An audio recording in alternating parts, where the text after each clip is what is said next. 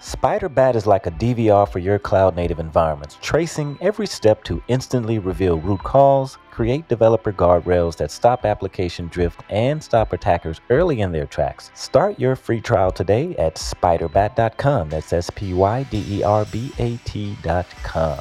Welcome to Data Protection Gumbo. It's more than just a podcast, it's a source of insights to keep you tapped into all things data driven, so that you can be the most informed technical expert in the virtual room.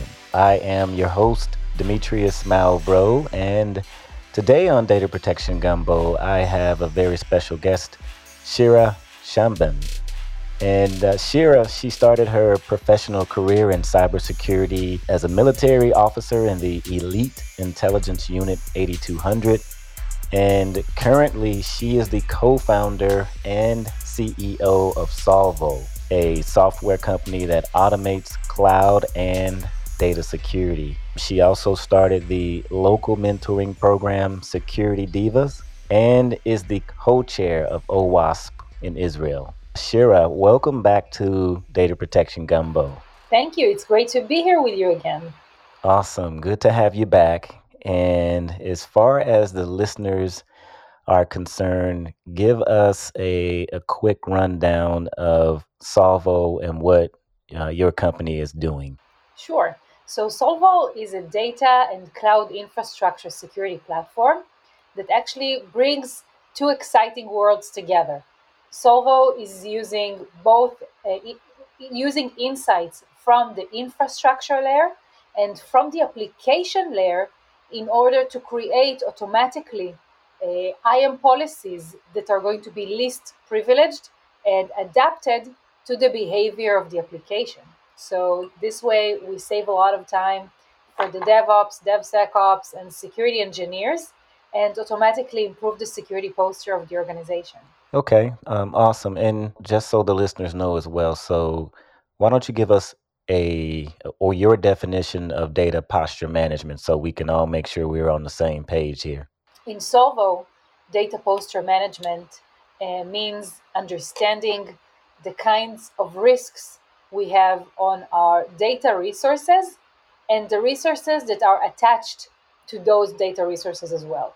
As a security practitioner, you might be very concerned about the crown jewels in your organization, and very often these crown jewels have to do with the data that you store. Could be credit card numbers, could be social security numbers, could be MRI images. Whatever that is, you want to make sure it is well protected. Sometimes we can look at the trivial misconfigurations, and sometimes we have other misconfigurations that are more difficult to detect. But from the attacker standpoint, they are extremely useful and easily exploitable. So when we talk about data posture management, we want to understand the attack surface around our data resources and to understand the business impact that this has. Because again, as security practitioners, it is not easy to resolve all the security issues that we have.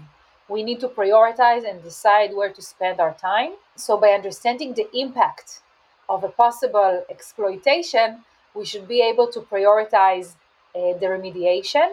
And this is also something that in the data posture management at Solvo, we produce. We don't only tell you what misconfigurations or vulnerabilities you have on your data resources. We also create the CLI command or Terraform or CloudFormation file that is going to fix it.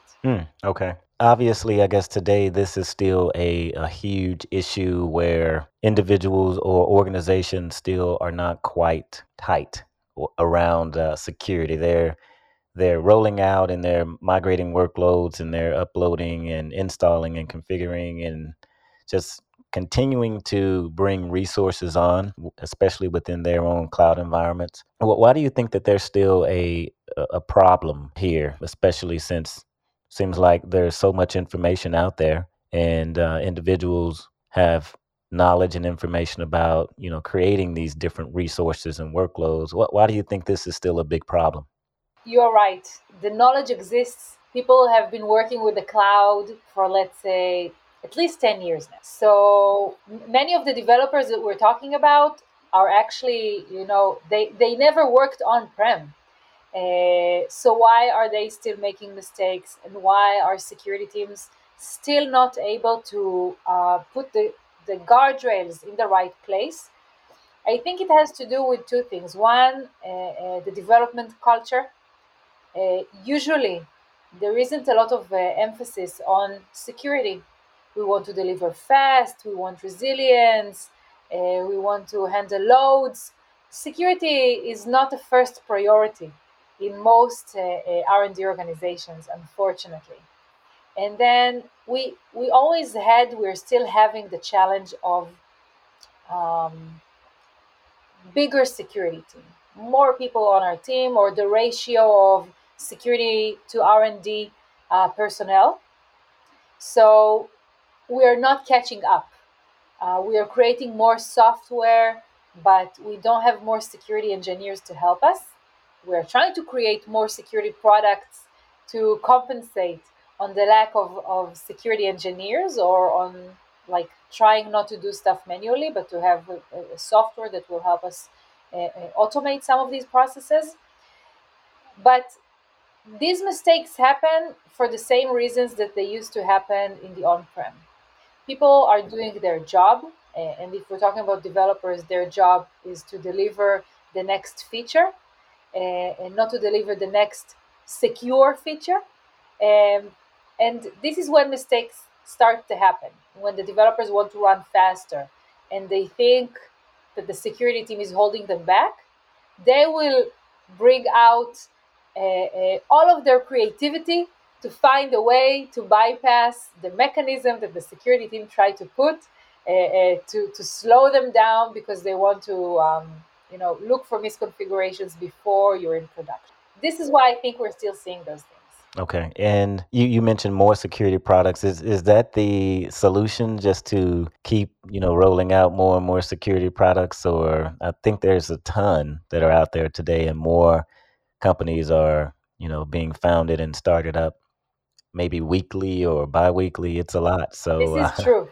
We are seeing a lot of security products okay. out there. And I think that we are seeing a lot of security products because this is a real pain. When I started Sovo with my co-founder, we just went ahead and talked to our colleagues and friends who work with the cloud and asked them, what are your pains? What are your challenges? What are your gaps? And when prospects talk to us about gaps that have not been resolved yet, we understand that there is a need. Now, it's not that the product is a solution for everything, but if you want to accomplish some goal, you want to be somewhere, and you don't have the skills for a human being to do that, and you can have the software to do it for you, or any kind of other automation that can take you to the place where you want to be at, it's a good solution. It lets you scale. If I want to create automatically, if I want to create least privileged IAM policies, and I have 1,000 Lambda functions, and I try to do it manually, it's going to take me forever.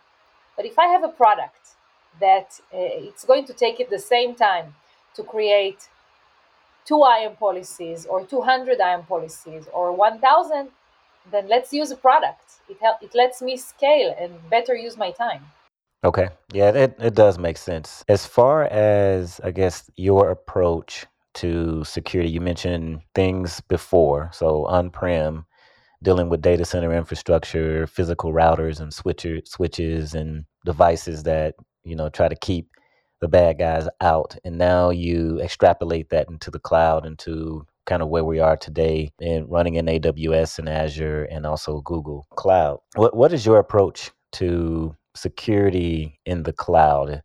Give us maybe your perspective around, is there a difference, or is it slightly different when you are protecting workloads on-prem or in the cloud?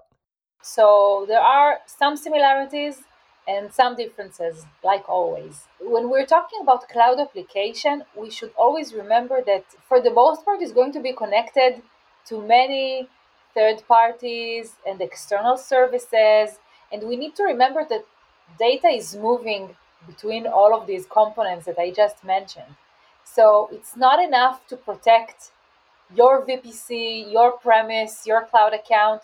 You need to remember that some data is transitioning, and you need a good hold of who has access to your account, who has access to your data resources, and what exactly can they do with them. When talking about on-prem, usually the data security products for the on-prem stay on-prem. So you might install hardware like a firewall in your data center, or even if you use some kind of a software solution, it will still be on-prem, disconnected from the internet. It's not going to be a SaaS kind of product.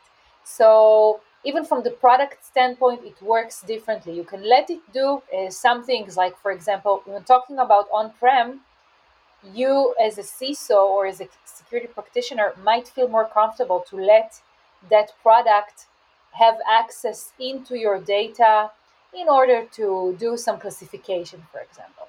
When talking about the cloud, sometimes you don't want to give that product access to your data, because this is a SaaS product, and it can either be a supply chain risk, or you might not feel comfortable letting a third party have access to your data.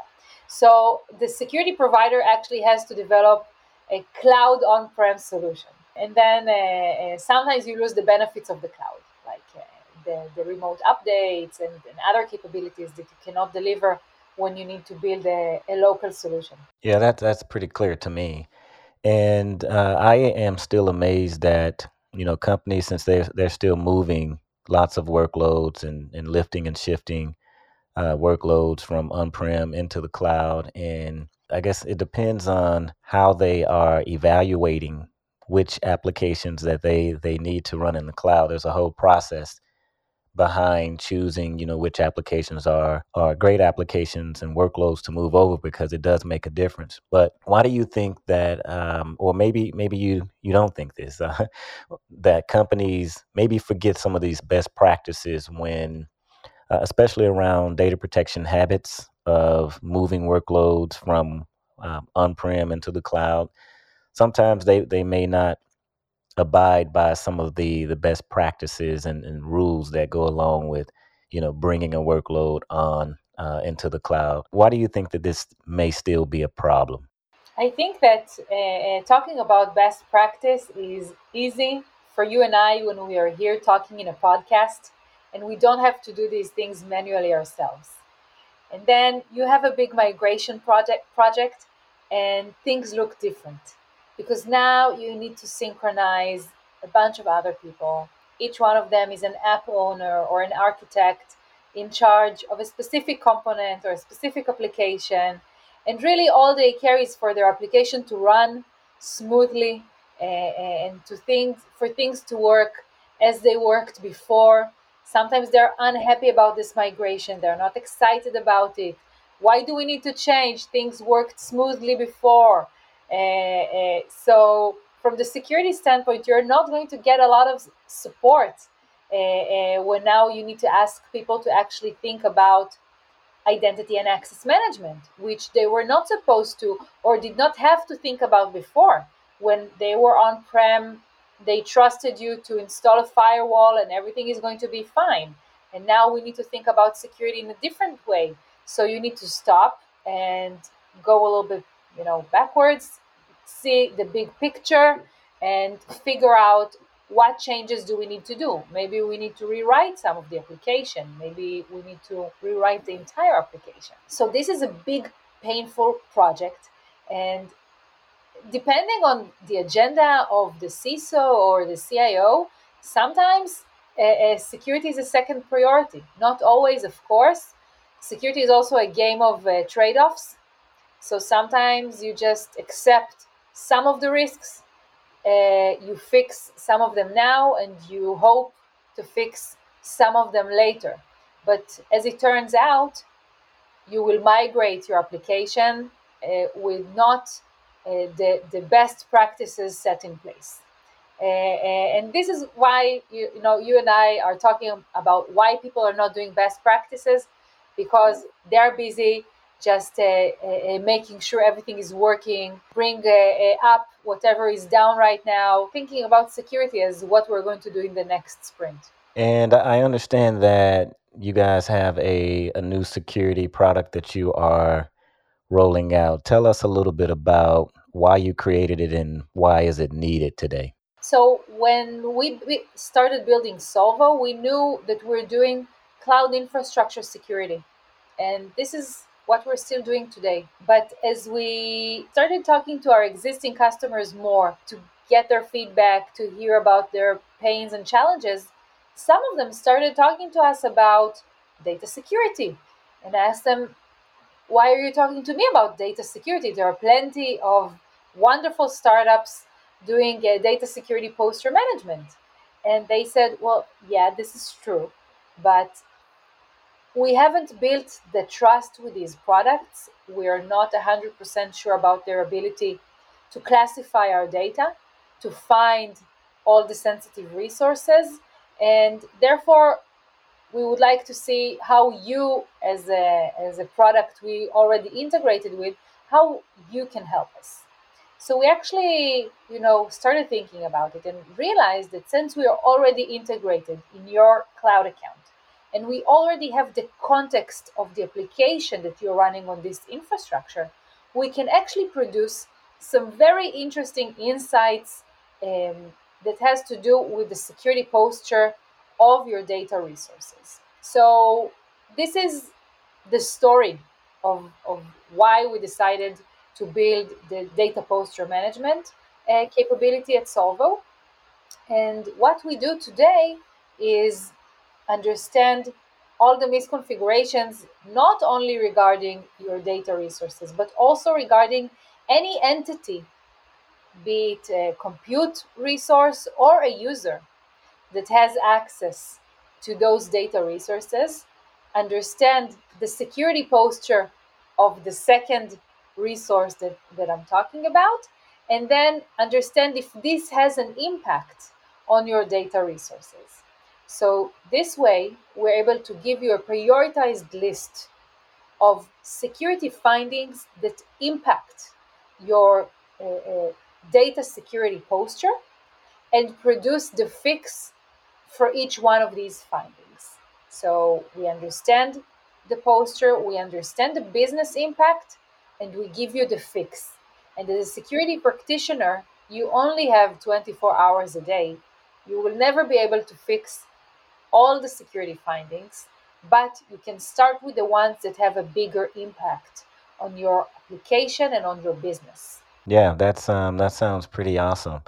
And also, what do you think is maybe the one of the biggest threats today? I know this is a broad question, but I really want to see where you go with this. The biggest threat today, from your perspective, Shira. Yeah, this is a big question.